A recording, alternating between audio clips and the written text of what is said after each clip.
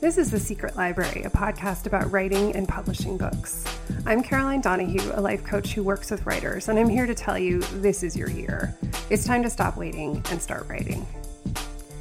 The Secret Library podcast is brought to you by our sponsor, Pretty by Post, a gorgeous subscription service of indie greeting cards or stationery. Visit prettybypost.com/bookdoctor, that's bookdr, to learn how you can get free shipping off the lifetime of your subscription, which is a really amazing deal. Welcome to episode 34. My guest today is Scott Carney, and I'm really excited to have Scott on. He's an investigative journalist and anthropologist, and two reasons why I'm excited, actually three. He has written several books, so we're able to see an experience of him writing over time. He's also writing about science and has been an investigative journalist and looks at research both for the length of article length works as well as full book length and how you can transition from one to the other. So building an idea over time is a huge part of looking at writing as a professional writer. So that's a huge asset. And he also talks about ways to sustain yourself as a writer, which he definitely has. He has worked in some of the most dangerous and unlikely corners of the world, and he really works well to blend narrative, nonfiction, and ethnography. He's a senior fellow at the Schuster Institute for Investigative Journalism and a 2016 to 17 Scripps Fellow at the Center for Environmental Journalism in Boulder, Colorado. His current book that just came out is called What Doesn't Kill Us, and his previous books are The Red Market and A Death on Diamond Mountain, and we talk about all three of them a bit in the episode. He was a contributing editor at Wired for 5 years, and his writing has also appeared in Mother Jones, Men's Journal, Playboy, Foreign Policy, Discover, Outside, and Fast Company. He's been on a variety of radio and television programs, including NPR and National Geographic TV. And in 2010, he won the Payne Award for Ethics in Journalism for his story Meet the Parents, which tracked an international kidnapping to adoption ring. He spent a lot of time in South Asia, and he speaks Hindi. We do not explore his Hindi on the show, but we explore most of the rest of his writing career, and it was a real delight to speak to Scott. I think you're going to get a huge amount of information about building your career as a writer, how to take an idea and expand it from an article-length idea to a book-length idea, and also the challenges and enjoyment of actually experiencing something, writing it from personal experience, and coming into something as a skeptic, which he did, writing What Doesn't Kill Us, and then learning a lot in the process and coming out, wanting to share the ideas you've learned. So I'll let Scott speak for himself, but I think you're going to have a lot of fun listening to this episode. So, hey, Scott, thanks for coming on the show. Oh, my God. It's so great to see you again after 17 years. Oh, my God. No, don't tell people years. that. It's been 3 years. We've done a lot. Yeah, for those of you who don't know, we went to college together. And I'm so delighted to have Scott on because he's got this amazing book coming out that is blowing up. Tell me about how it's blowing up. It's pretty cool. It's called What Doesn't Kill Us. And it's about how to use the environment to train your body. And it's been out 2 days and it's gone pretty well. It has a lot of attention and a lot of people are reading it and commenting and buying it. And it's just awesome. It's really cool. And it surpassed Ta-Nehisi Coates' book, right? On one of the bestseller lists. Did I see you say that? Yeah, it was briefly at 200 on Amazon, which is for 2 days after release. That's pretty awesome. It's pretty cool. It's not there right now, but it was on the front page of Reddit, and I think that's where a lot of current attention. Yeah, because we haven't really done much media. We're going to be on a bunch starting Sunday. But yeah, we've had no media yet. So it's just amazing, and it could go up from here.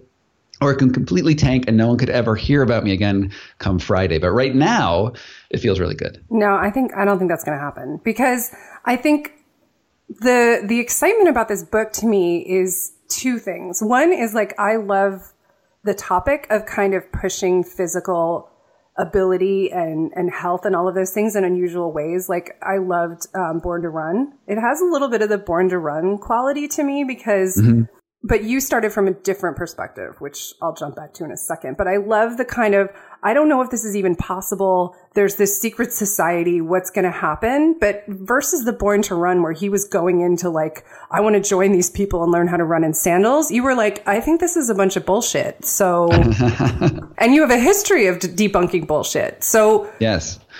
Tell me about that. I mean, you talk about it in the book, but I think it's interesting for people to hear when you're going in to disprove something versus going in to support it. Right. Oh, I mean, my background is, I'm an investigative journalist. I'm an anthropologist, and I'm a pretty skeptical guy in general. And I've been mostly skeptical about things around meditation. And it all stems from a event that happened more than 10 years ago now, where I was leading an abroad program in North India. And I had 12 students. We went on a silent meditation retreat in the Tibetan tradition in Bodh Gaya, which is where the Buddha attained enlightenment about 2,800 years ago. And on this retreat, it was silent, and we were all sitting and contemplating enlightenment and our own mortality and all these things. And on the last day of the retreat, one of my students, I call her Emily, that's a pseudonym. She climbed up to the roof of the retreat center and jumped off to her death, committing suicide. And it was, it's the most horrible experience you can possibly imagine, right? I mean, she's you never expect this as a teacher. And I read her journal, and in it said, I am a bodhisattva. Those were like the last words. And for those not familiar with Buddhism, that basically means I'm enlightened. I am complete with my process. And now all I have to do is leave my body. And that's what she did. And that's a misreading of Buddhism. But nonetheless, I was stuck with her body for about 3 days, almost sitting next to her corpse for 3 days. And that led me on the process of writing my first book and my first set of inquiries, which was looking at what the body does and what happens when you think about the body as an object versus, what we are as people. And I ended up looking at organ trafficking from that. And I spent 6 years investigating organ trafficking networks, uncovering the criminal ways that people buy and sell body parts, which most people think is urban legend, but it's not. It really happens. And then the second book, I was still musing about this one event, right? And I wanted to know why someone who's attaining a beautiful thing, trying to get enlightened, right? How that translates into this horrific event. And I wrote a book called A Death on Diamond Mountain, where I looked at lots of people who went insane on meditation retreats. I told the story of one guy who died in the deserts of Arizona in a very questionable Tibetan Buddhist organization. And so when I got to my third project, I just sort of started writing the book that was going to become A Death on Diamond Mountain, when I heard about this guy named Wim Hof, a Dutch fitness guru who had his training camp in Poland. And he made these really superhuman sounding claims. It sounded like he could he was saying he could control his body temperature at will. He could control his immune system. He'd done these things like climb most of the way up Mount Everest in just a pair of shorts. He had the records for like being in ice water. And I thought he was sort of a genetic freak. But his claims, I worried, would lead other people to doing dangerous things and possibly dying. And I was like, I'm going to go out, and since I'm a debunker by career path, I'm going to debunk you. And so I flew up to Poland to meet him. But I'm also, a journalist, right, and an anthropologist, and I really believe in giving sources a fair shot. Like, you don't just go in there and say you're wrong and flame them like you're an internet troll, right? You actually have to do the research. And so I did his method. I trained with him. Which sounds incredibly intense based on I'm in the book right now, but just like standing in ice and the saunas and the whole thing, it's not casual, this process. No, it's intense, right? It involves, the first thing we did was stand out in the snow with our bare feet and shorts, where we are, basically on our underwear. And we're standing in the snow, and it's Poland. So this is the winter that stops Napoleon's and the Nazi army, right? We're talking cold here. And I'm standing out there in the snow, and the first time I do it, I last 5 minutes before I'm like, hell no, this is terrible. I was living in LA at the time, palm trees swaying, all that stuff. And that was fine. It hurt, and I left. I didn't leave. I went to the sauna and warmed up. And Wim was like, no, that's fine. This is what normally happens. It's going to hurt the first time, but tomorrow it'll be better. And so we do these other training things. There's a breathing method and there's some other stuff that you do. But the next day I could stand in the snow for 10 minutes before that same feeling of pain sets in. And the third day it was like 30 minutes. And by the end of the week, I was standing there for an hour at a time before I had this like sort of, I have to get out feeling. And that's a very fast improvement. And what we're basically learning to do is just adapt our body to these extreme environments. And because our bodies generally don't, right? Because most of us generally live at like 72 degrees because of climate control, we have this very narrow band of temperature variation that we're used to. And anything outside of that feels like pain. But our species has been around for 200,000 years. And, before that, there's, billions of years of evolution. And we had never controlled the environment before. And those fluctuations are natural things that we have. And we've just been factoring them out with the way we are now.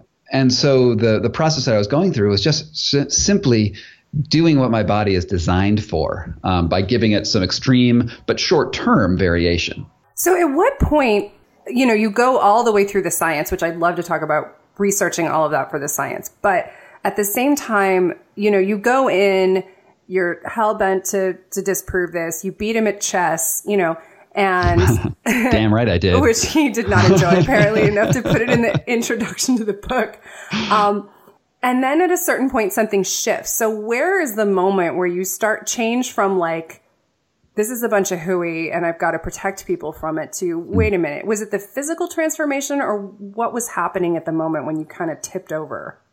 Yeah, I think if I had to like point to just one moment, and there was a lot of things that opened my eyes on this in this journey, but the thing that first did it is this breathing and push-up routine that he teaches, right? And I knew that I'm not in bad shape, but I'm not in great shape either, right?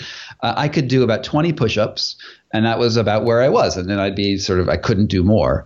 But if I did the Wim breathing, and the first time he did it, it's basically like hyperventilation, and then with a breath retention where you blow out, we have empty lungs. So it's like at the end of an exhale. And then, so you do that, you hyperventilate, and you hold your breath, and you hyperventilate, and you hold your breath.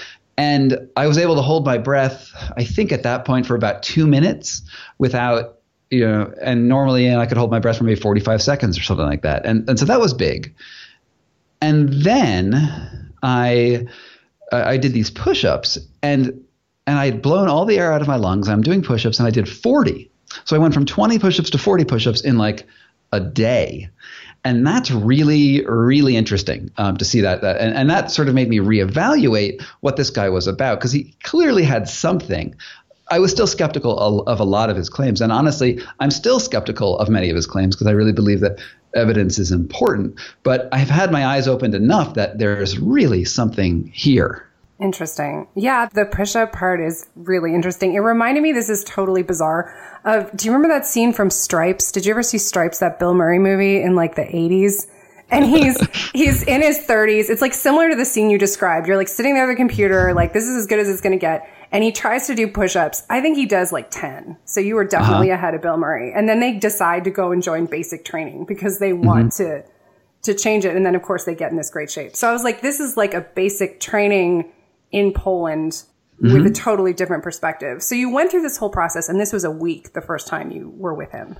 Right. It's a weekend that, we did other things too, right? We would go from the snow to the sauna, and we would, at one point I was, there's this icy river by his house with snow all around it. And I sat in there for not very long. I actually ended up crying after I was in it, but nonetheless, you feel this like huge energy burst if you do it. I also meditated on these like snowy rocks until the snow melted around me. That was really cool. And we ended the week with me and him and a couple other people climbing up this ski slope, a mountain called Mount Snezka, and I was doing it in just shorts and boots, and I think I had a hat on, and made it to the top of that in 8 hours.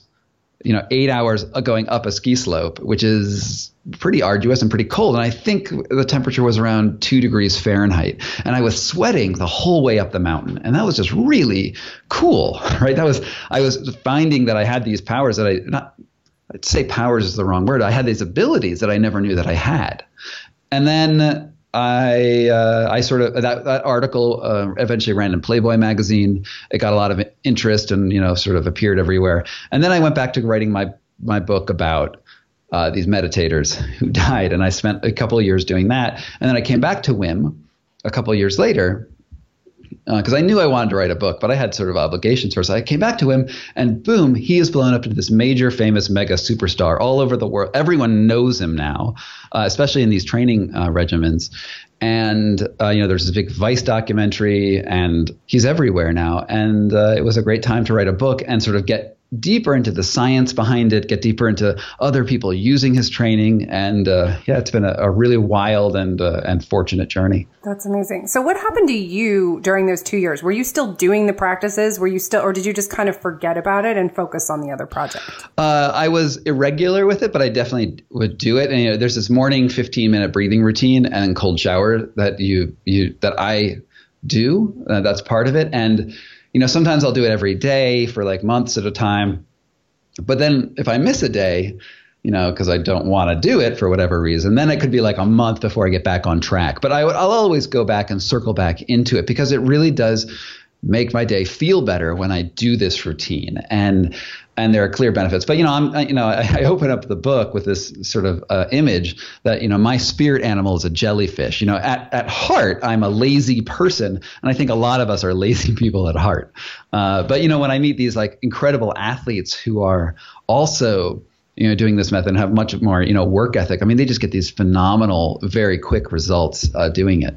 So what's happened with the science? Because you write a lot about the science very articulately, and it was easy to digest. So I don't want anyone to feel like, oh my God, there's a bunch of science in this book, I can't handle it. It's actually riveting, I thought. So how was that for you, writing about the science and doing all that research? I mean, I've been a science writer for a long time. I used to write for Wired, and I'm not intimidated by reading and science. I mean, there's certainly a translation thing that has to go from scientific speak, where you're reading these numbers and those weird Greek numerals, and you're like, I don't know what the hell that means, and then trying to translate that over into English for people. That's a journey for sure. But there's this one experiment that I think is probably the most interesting of the science that I look at, where Wim Hof made this claim that he could control his immune system consciously, which is, until that point, every single medical textbook said this is actually impossible because the immune system is separate from the conscious mind. And, you can't really control your digestion speed, right? Or, or your pupil dilation. And he basically was saying he could do that.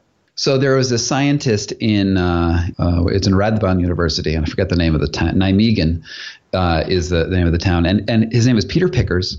And he had this assistant named Matthias Cox, and they were in the field of immunology, and they designed tests for immunosuppressive drugs. So if you have a kidney transplant, let's go back to the red market for a second. If you have a kidney transplant, you need drugs that will suppress your immune system so your body doesn't eat the kidney and destroy it and think of it as a foreign invader. So they've designed this test to say whether those drugs are effective, right? If you take this drug and they prove that your immune system does not react to it, that means this drug can go out onto the market. So what the test is they inject you with heat-killed E. coli bacteria. So it's not the actual pathogen, but your body thinks it's the pathogen, and 99% of people get a fever response and feel sick like they have a cold or the flu. And Wim said that they could inject him with this drug and he wouldn't have a response, which seems really unlikely. So they injected Wim with the drug, and all he complained about was a minor headache.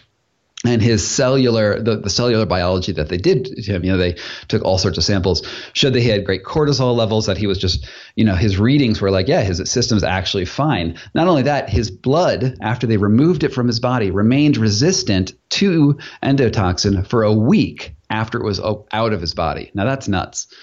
So this article comes out and the scientific community is like, wow, that's really interesting. Perhaps he's a genetic freak, because it's 99% of people could have this response, but there's that 1% that wouldn't. So maybe this is just a weird study. And so when I went to Poland and I did this training, there was a follow-up study scheduled for the next week where they would take people through the same exact training that I did, and then those people would also be injected with endotoxin. And they ran the study. The article came out a year later, and all of them were able to repeat the same basic results that Wim had. I mean, they weren't all quite as impressive because they had only done the training for a week, but they all had been able to consciously suppress their response to this endotoxin, which has just enormous implications for anyone with an autoimmune disease, right? If you have a disease where your body is attacking itself, think rheumatoid arthritis, think lupus, think Crohn's disease, think celiac, think all of these things where your body is eating itself.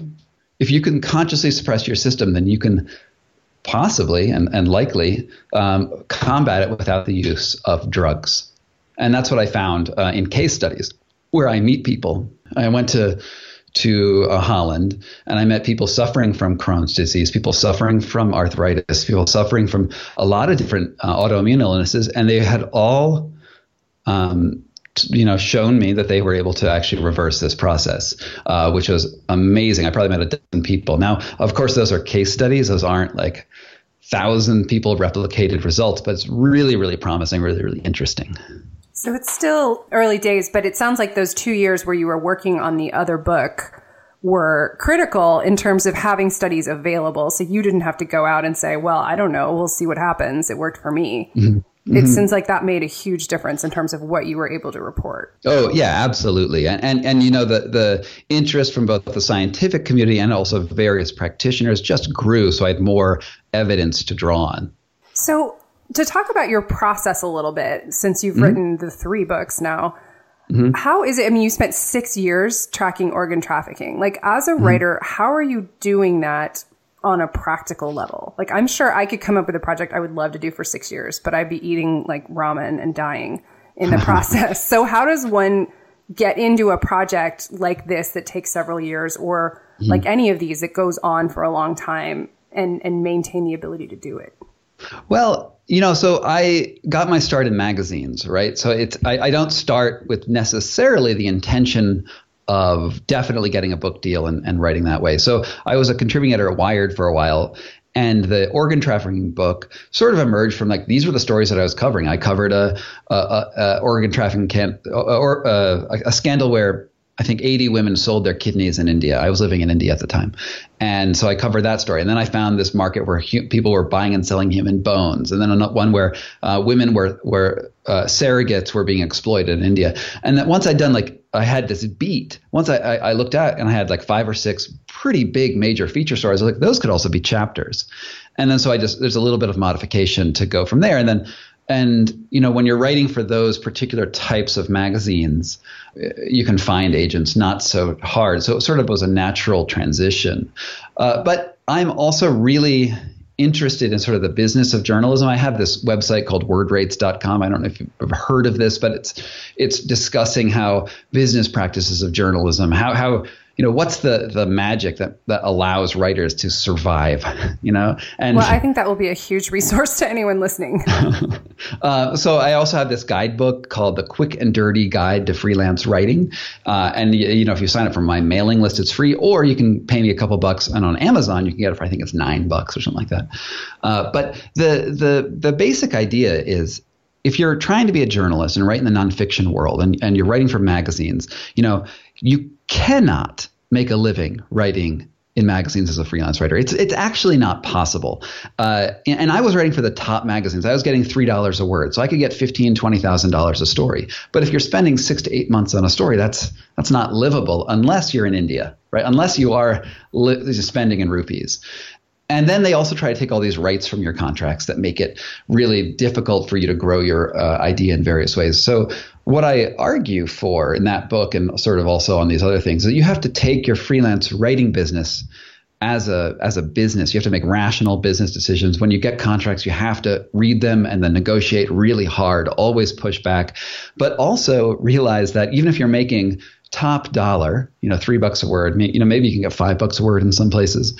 Most writers are making like 50 cents a word or less, but it doesn't matter. The real money comes in growing your ideas and owning your ideas and growing them into things like movies, like books, like speaking gigs, whatever can actually move a brand forward or make the project grow. So I don't even write a magazine pitch unless I can envision that it might become a book or a movie. Like, it's not even worth it for me, and probably not worth it for many writers, to write a story and just think that the story is going to be it. The magazine will pay me fairly, and then I'll go off and I'll write another story. And like, wouldn't that be a great world? If that's not how it works, you have to be like, here's a story, and there's a chance it could become a movie or a book. And so I have some friends, several friends, who make their living by writing stories for like GQ or Men's Journal or whatever. And then those get optioned by movie companies in LA because they have the right things, like a main character, an arc, a little action sequence maybe. And these get optioned, which means that a movie company will pay like $30,000 to hold the story idea and maybe develop a movie. But they probably won't develop that movie, right? Making movies is very difficult. But because if Ben Affleck options your movie, he optioned it not just because Ben Affleck wanted to make your movie, but because he didn't want Leonardo DiCaprio to make the movie. And so he'll hold it because he's got gobs and gobs of money. And so do all these guys have gobs and gobs of money. And so they'll just hold these ideas for years and years and years at a time. And you'll get $30,000 a year to do that. And that's a real business plan that actually works. People actually do this. So what happens if they do make it into a movie? Do you get anything beyond the option? Well, we should talk because that's never happened to me. I've never. All right, we're gonna come back when this happens because I feel like it will. We should bring on some of our old Kenyan compatriots, right? Yeah. So we both went to school with John Green and Ransom Riggs. I think Randy lives in L.A. Yeah, he does. And John's in Indiana or something like that. So bring them on and ask them, because they've actually had this happen, right? No, that's true. When Randy's book, so Ransom now. When Ransom's he's so glamorous. When his book came out, it was immediately optioned by Tim Burton. And so he was writing for Mental Floss and Quirk Books, sort of smaller imprints, right? But then he got the book somehow made it into the hands of Tim Burton. Tim Burton was like, this is great. And on launch day, there was also a piece in, I think, Entertainment Weekly saying that it had been optioned by Tim Burton and it became this huge, mega, great bestseller. That's great. That's fantastic. And so then his whole career sort of went up from there. And it's because his book grew into something, I had spoken to him actually 6 months earlier, and maybe less than that. Maybe it was like 3 months before the book came out. And, he was like, hey, I wrote this book. It's good. And he told me the name. The name is Miss Peregrine's Home for Peculiar Children, which is an amazing title. That's such a good title. It's such a good title. But he didn't expect that to happen, right? He wasn't like, yeah, I'm going to, have no idea. Take over the world. Yeah, he had no idea. But the option, the possibility is there. And I think as a writer, you have to write to the possibility of something like that happening. And this is, again, why contracts are important. If Quirk Books had taken the movie rights to his book, he wouldn't be the mega super rich superstar that he is now. It would have been like Quirk Books presents Miss Peregrine's Home to Peculiar Children. And part 3, part 7, part 12. Yeah. I mean, totally. Don't let them take your rights is the motto today. So what are you cooking up now? I mean, I know you're going on a big book tour and you're like, leave me alone. I've just finished this book. Which is doing incredibly well. But do you have something cooking on the back burner, or are you just focusing on getting the book out? I have 2 ideas that I'm pursuing. I can't talk about them obviously yet. So with this book that I just have come out, so the previous book, Death on Diamond Mountain, came out, and there were reasons that I can probably dish about that I thought it was not going to do very well. Okay. Penguin and I did not get along at that time. They actually closed down my imprint, which was Gotham, like the week before my book came out, or the week after, and they fired my editor. They fired my publicist in the summer, so 3 months before. So I had no press. They also didn't let me they didn't let me come up with the title, and they didn't let me have any say on the title or cover. And then they fired. So there was like no shot this book could do well. There was a shot, but not a great one. So I had this feeling that it wasn't going to do amazing. So I did whatever I could to get press for it. And one of the things I was able to do was get onto National Public Radio. And I knew that was going to come up. So they tell you like a week or 2 before that you're going to be on. And so I knew it was going to come up on Sunday. It was going to air on Sunday. So I knew that was going to be the very height of its popularity. And it was going Sunday is the perfect day. Everybody's at home listening. Right. So that was going to be the apex of its popularity. So I worked my butt off between the summer and the launch date to have another book proposal ready to go. And on Monday, after weekend edition Sunday, I was in New York. And I had arranged all these meetings with other publishers for my next book, and so they looked on Amazon, and I think it peaked at like 800 or something like that. And they're like, "Oh, this book's doing pretty well. It's a good book." It was never there again. It was the book went from 800 to just bombed. It was in like the abyss after that. But that day, it looked really promising, and I was able to sell this book. That's total genius. Well, the other thing too is that you see. Last week we were talking to somebody about cover design, and I feel like since this book is taking off, it can carry all of your, carry that book with it, because it's almost like an interesting foil.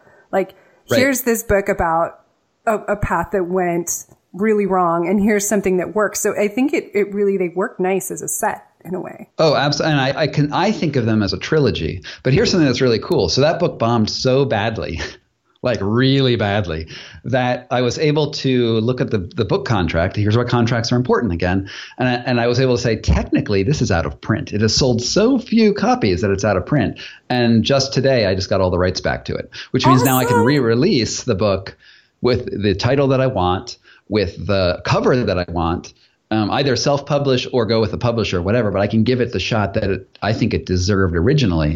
And it's going to be called The Enlightenment Trap. I don't know what the subtitle is going to be, but The Enlightenment Trap. And so that'll come out pretty soon, and that'll be great. That's awesome. I love these stories because I do hear about this happening, like in some ways how the instability in the publishing arena can actually serve you in the long run. Mm-hmm.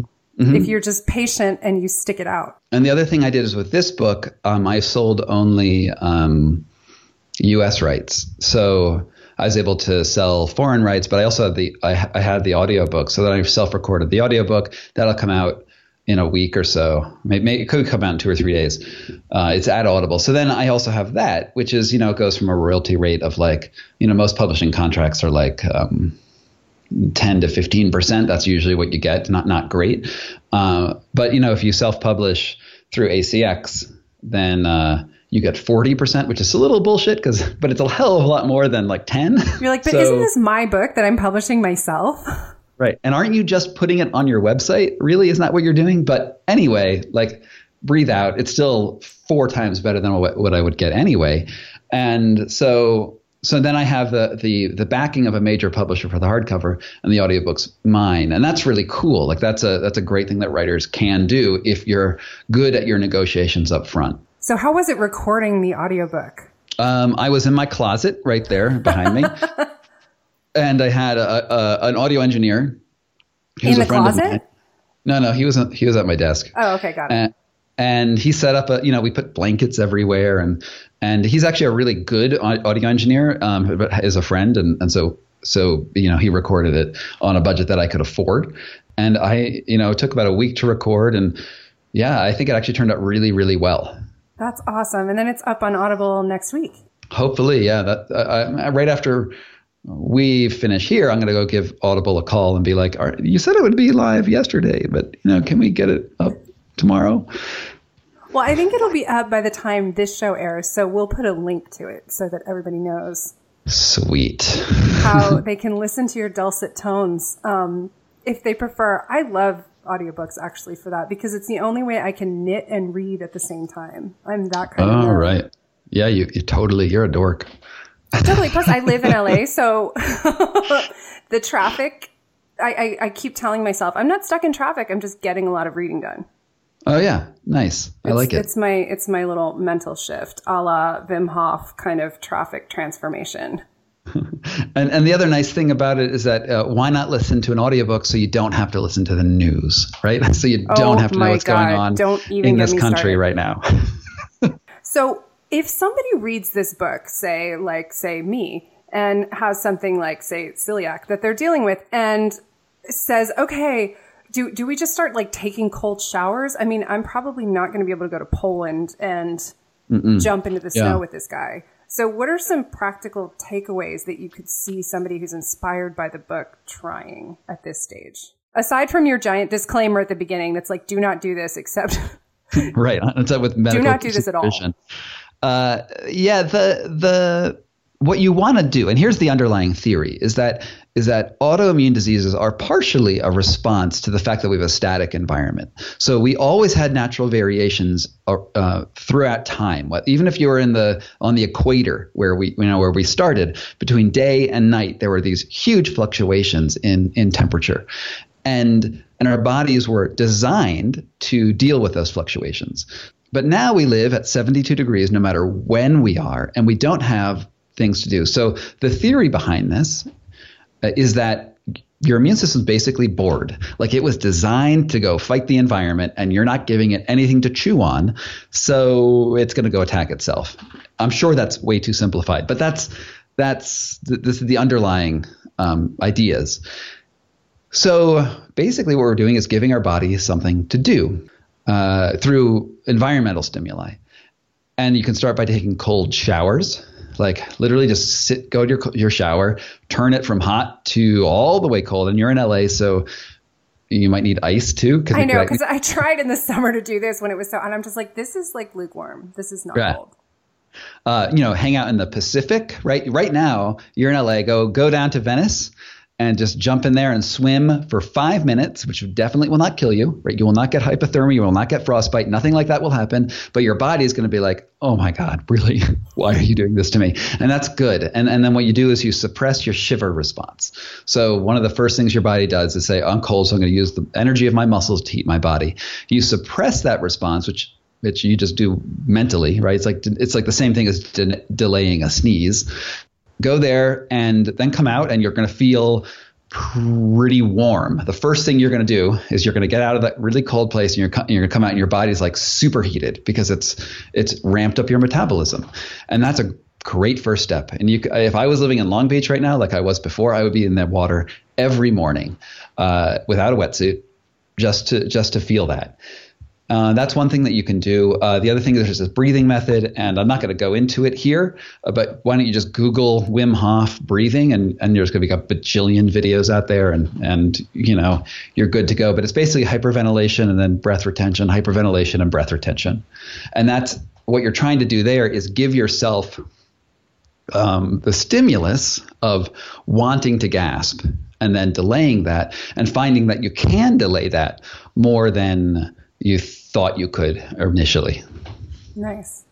I have that reaction a little bit in terms of, I've done some breathing techniques, and I think I get a little bit of it. And the other thing that I can compare it to in terms of the cold stuff is like the Korean spa cold plunge. Oh, yeah. And it always makes me laugh because I love it, actually. And there are other people that will like put one toe in and be like, oh no. And they can't do it. But I'm like, it feels amazing. You just got to just get in all at once. I mean, there's no ice in it or anything, but it is definitely cold in there. I love that Korean spa stuff. I mean, there's one near my house, and I've never gone, but I really want to. Usually I roll in the snow in my backyard and then go from hot tub to snow. That's really fun. But yeah, the thing is that most people have this like instinctual terror about the cold, and they're like, there's nothing worse than getting in the cold. Some people might be able to do it. Obviously you can, Scott, but me, no, I'm genetically different than you. And that's just not true. Like, you're not, you're the same. You're just scared. And it's getting over, one of the biggest things, and this is why it's even short stints in the shower are actually useful.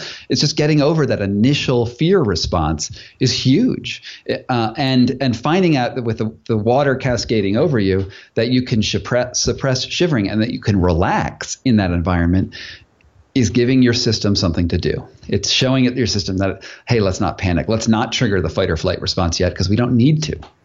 I think the fear thing is huge because I don't know if you've read a book by Tara Moore called Playing Big, I think is the title. I'm, of course, going to screw it up, but her name's Tara Moore. And she has this interesting deconstruction of the concept of fear, which is that there are two kinds of fear, at least according to, I think, the spiritual tradition that she knows, which is, oh God, I'll think of it in a minute. But anyway, that one kind is actual fight or flight fear. And it's, oh my God, something bad's going to happen to me. A dinosaur is coming, or whatever, a leopard. And the other one is the same physiological response. It feels exactly the same to you, but it's actually a call to take up more space and that you're doing something more with your life. So it's like stage fright feels like a tiger's going to get you, but it's really like, oh, I'm just stepping into something bigger right now.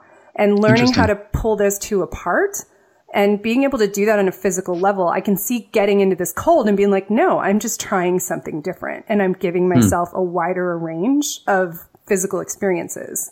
There's no tiger in the cold plunge at the Korean spa. There better not be, right? I hope not. I wouldn't go back to that Korean spa if there was. No tiger Korean spas. Maybe there's a spa though where you can have a tiger and then you can get scared of the tiger, but the tiger's actually really nice. It's a friendly tiger, and maybe that could be a way to train yourself too. I don't know. This might be a side business. You might want to try this. Like, you could probably get away with that in Colorado, because you've got the cold weather. Be like, hey, we got some wild animal Korean spa. Yeah, I like the friendly tiger spa. I think that's good. And then it sounds like something you'd see in Cambodia. I have a friend who's coming back from her honeymoon today, and she's been sending me all these amazing pictures of the signs. Nice. And there are some tigers, so I'll ask her if she saw a friendly tiger Korean spa. I dig it. Let's do it. Yeah.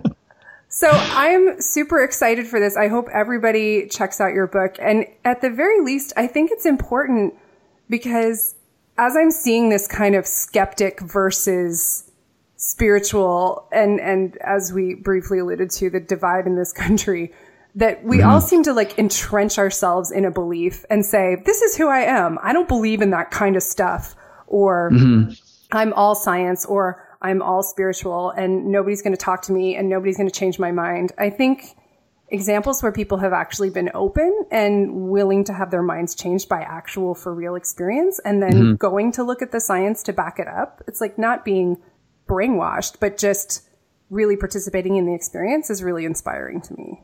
Yeah, absolutely. And, you can end up doing great things. I hiked up Mount Kilimanjaro in just a pair of shorts by the end of the book, right? I'm getting up to the top of this mountain just because I gave it a chance. I did something that I think many people have the ability to do, but just no one would have the inclination or even the idea to do it. Is that, just pushing your body and allowing the chance to happen. Yeah. And I love the bit about the guide who is a local and does this all the time, he said, like, please just put on a shirt. Yeah. Right. Like, he can barely take it, but it's like, okay, well, here, this is happening, but it's like breaking apart your expectations of what's possible. Exactly. And for some people, that's just writing a book. You can do that too. So maybe jump in some cold water and then it won't seem so scary to write your book. That's right. I mean, actually, and books aren't, if you're intimidated by writing a book, you're probably looking at writing a book wrong. I have a very easy system that I've developed to write a book, which is I buy Scrivener, which probably everyone on your podcast has. Everybody right? is like, Scrivener, I know. Scrivener, you should sponsor this show. So yeah, let's go talk to Literature and Latte and see what they say. So great. So you take Scrivener, right? You put it on your desktop, and then you say, I am going to write 500 words a day. I have a good outline already. I write 500 words a day. And if I write more than that, great. If I only write that, great. And I just do this, during the week. So it's 5 days a week. You have a book in 8 months. If you stick to your outline, a book is like 80,000 words, 8 months, you have a book because that's 10,000 words a month that you get to write in, and then do your first draft. It might be a terrible first draft. It might be a horrendously bad thing, but you don't go backwards. You don't go re-edit your old stuff. You just plow through from a good skeleton, and then the book's there. And I've done that for the last 2 books, and it's made worrying, because a lot of times writers get into this thing. They're like, they have the whole book in their head. They just have to go make it all appear. And that is really, really, really difficult to do. It's much easier to give yourself a little schedule, and I'll write 500 words, which might take me 10 minutes, right? And it might take me 10 hours. Doesn't matter, 500 words, and then I'm free. And so I have gotten more towards the 10-minute side of things because I can sort of muse about what my next 500 words might be during the day. But I can go have time to go take cold showers, take hikes in the mountain, whatever, and I'm still on track to have a book at 8 months. Amazing. So once you have the draft, how much do you have to do to that draft, even if it's terrible? So you go back, do you rewrite? Like, what do you do? Here's the thing.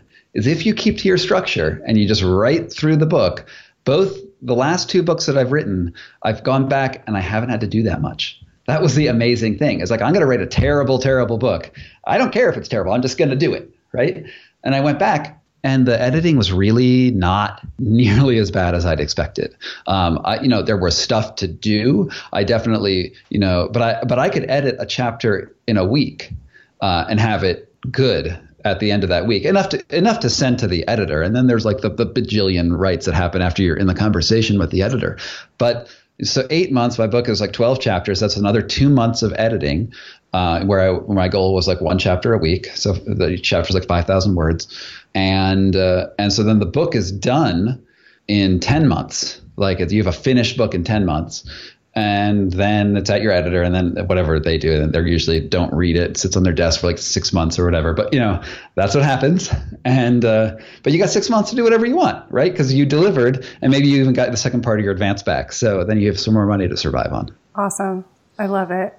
Okay, everybody, it's that simple. 500 words a day, get Scrivener. Go for it. Get an outline. Get an outline. Yeah. Outline is good, so you're not just wandering around in a circle. And then you can break apart that fear response of, oh my God, is this book ever going to happen? Because you heard it right here. It's going to happen after book number 3. And potentially book number 4 and 5, it sounds like, are cooking away on the back burner. They're there. They're in the head right now. Nice. We'll see but I have a new book idea every week, and then I usually don't do them. So, something is going to cook eventually. Right, exactly. But having ideas is good, and then you get to choose from them later. So we'll have to talk to you when those come out. But thank you so much for coming on, Scott. It was great to talk about this, and I'm so thrilled that your book is doing so well, and I think it's just going to keep going. Absolutely. And next time you should get Randy and John Green. So Well, we'll start working on that today. All right, sounds good. This has been a lot of fun. Thanks, and really good to catch up with you. Thanks again, and remember to visit our sponsor, Pretty by Post, to check out their gorgeous indie card, greeting cards, or stationery subscriptions. Remember, you can visit prettybypost.com/bookdoctor, that's bookdr, to learn how you can get free shipping on the lifetime of your subscription. Thank you for listening to the Secret Library podcast. The show is produced by me, Caroline Donahue, and Frederick Barry McWilliams Jr., my tireless audio engineer. To get show notes for this episode and all other episodes, please visit secretlibrarypodcast.com. To get updates, literary love, and notification when new episodes are posted, sign up there for Footnotes, my newsletter. And to learn about life coaching with me to work on building your writing life, visit carolinedonahue.com. If you enjoyed this episode, please share it with a friend. Gold stars to everybody who leaves a rating and review on iTunes. We're so grateful. Until next time, happy reading.